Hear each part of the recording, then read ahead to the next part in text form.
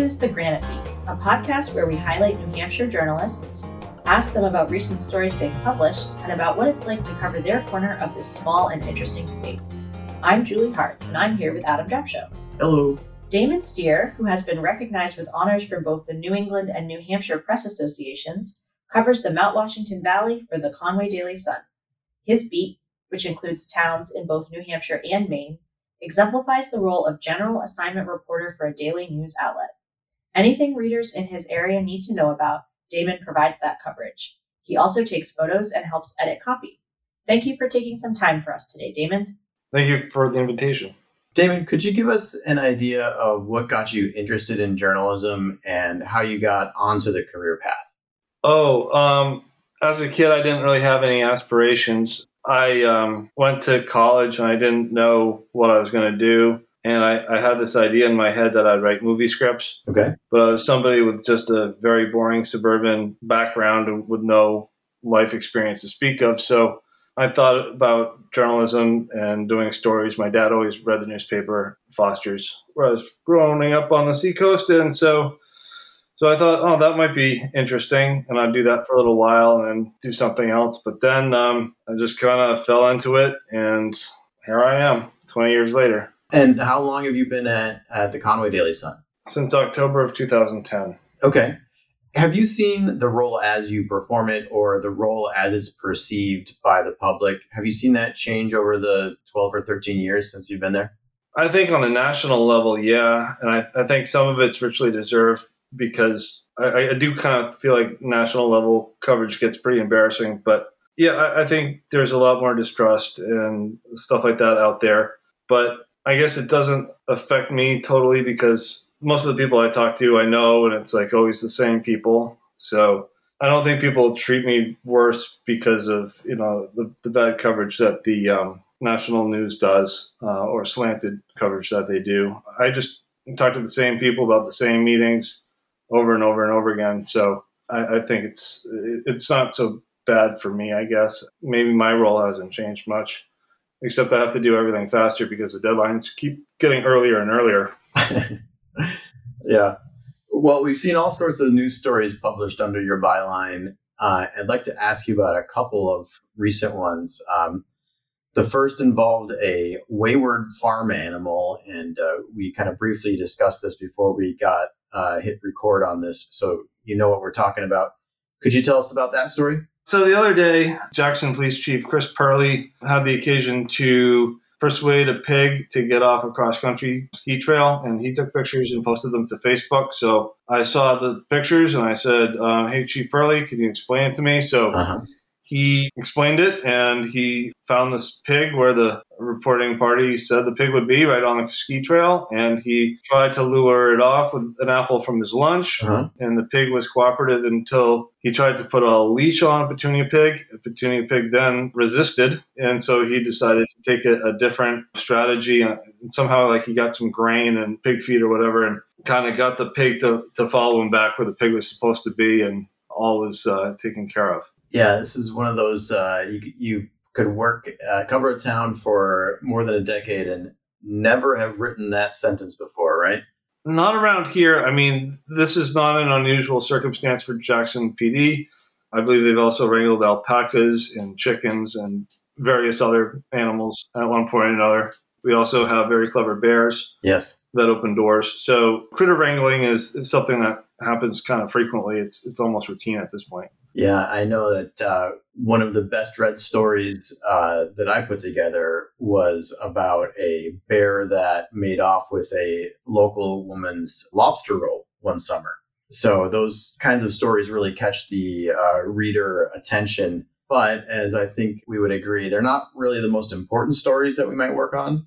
And that's why I'd like to ask you about the next story on my list here for you, which is about the town of Conway working to redefine the term dwelling unit as it sits in their zoning regulations. Could you bring us up to speed on that story?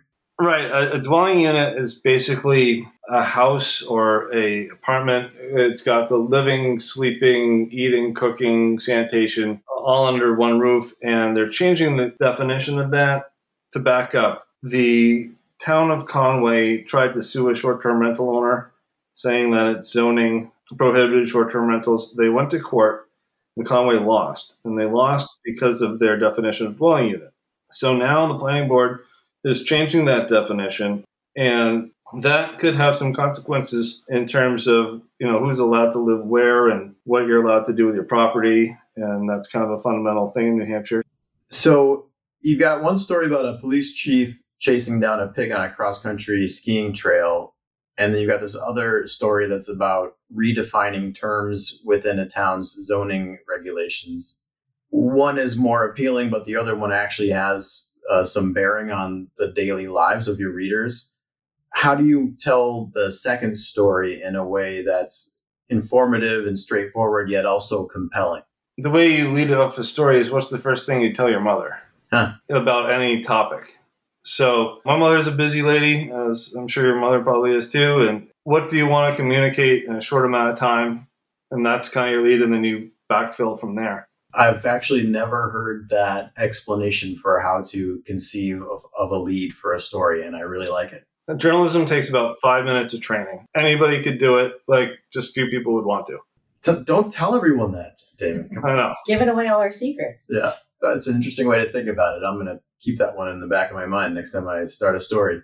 It's worth noting that without the Conway Daily Sun present in the Valley, this story would largely be happening in the dark. There wouldn't be any other outlet that I would imagine that would care enough to cover how the town defines dwelling unit in Conway. Indeed, in many towns in particularly in the northern half of the state, there isn't a local reporter assigned to them.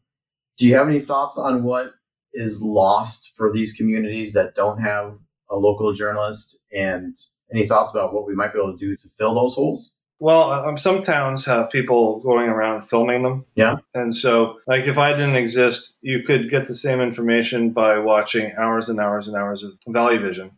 But I do it so you don't have to. In some other towns, like my town, we have a guy, Ed Como of governmentoversight.com, and he films meetings. Mm-hmm. And that's great. And it's wonderful. It's a great resource for me. But I like to think of myself as the guy who sits through the meeting so you don't have to. And I try to keep an eye on little towns as well. Some of them don't have any coverage. Some of them had email groups that would email out sort of what happened at the selectmen's meeting, but I think that's petered out in some places. So there are, alternatives, but I guess I give a Reader's Digest version of what happens. I try to do it on a fairly broad scale, doing a lot of different towns, doing a little bit on each one, mm-hmm. focusing on Conway and also the courts, because the courts would be fascinating for someone to have like a court TV channel. Again, you'd have to watch hours and hours and hours to get to the really interesting stuff, but I try to focus on something that will really affect people's lives. Daymond, we've talked a little bit about what it's like to report up in the North Country, or maybe at least north of central New Hampshire. Here we have a lot of peers that we network with often, and I think there's a real sense of fellowship of journalism in central and southern New Hampshire. I get a sense that there's a lack of that in the area that you cover and points north. What is it like to be one of the only journalists covering that area of the state? I've never really thought about it. I just kind of wake up, I do my job, and I try to get it done and then move on to the next thing. What kind of resources do you reach out to if you need to bounce ideas off or find sources? Do you find that that's easy to do in your community, or what other challenges might you be facing up there? Well, it's early deadlines, and just getting people to call you back by the deadline is the hardest thing. And a lot of times it's just going to the meeting and typing it up, and then just trying to type it up as fast as you can so you can get to the next thing. That's really what it is. As far as sources, most people are pretty friendly, and I get a lot of my sources are good, and they do get back to me on time. And a lot of it's just having the energy to keep going, because sometimes you'll be at a meeting till 10 o'clock, but you got to get up at 7 to start writing or whatever.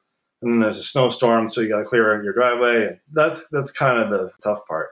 How about the opposite side of that question? Do you like working in a part of the state where you're one of the only journalists?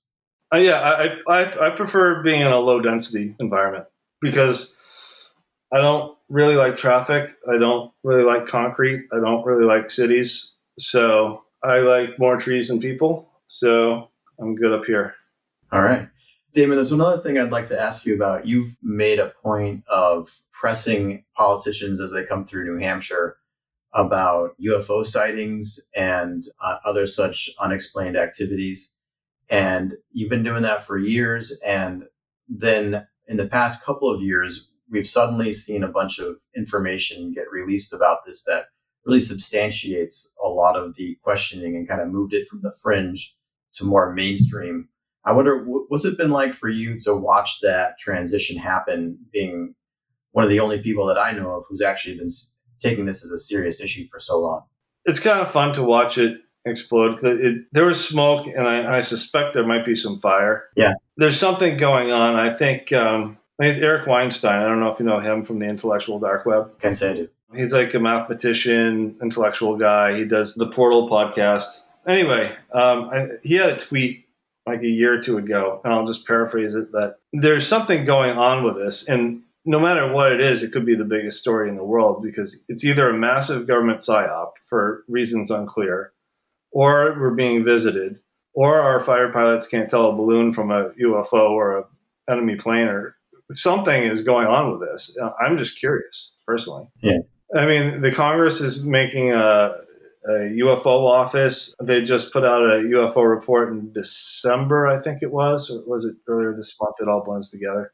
But anyway, there was just the 2022 UFO report just came out from the Director of National Intelligence. So, like, something's going on. I don't know why more people aren't interested. Yeah, it is. It was sort of wild. I think it was 2 summers ago when the federal government finally acknowledged that there have been a whole bunch of confirmed UFO sightings that they are investigating.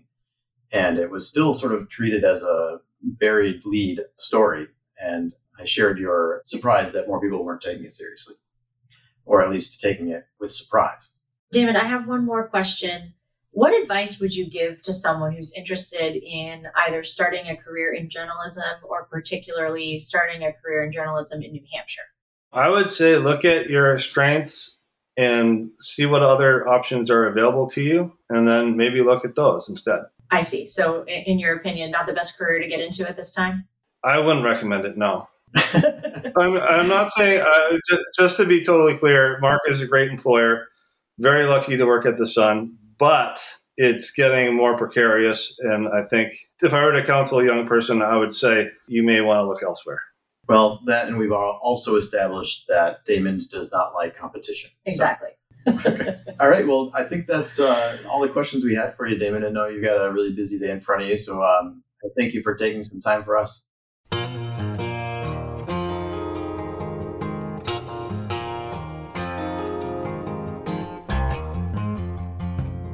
The Granite Beat is a project of the Granite State News Collaborative in partnership with the Laconia Daily Sun.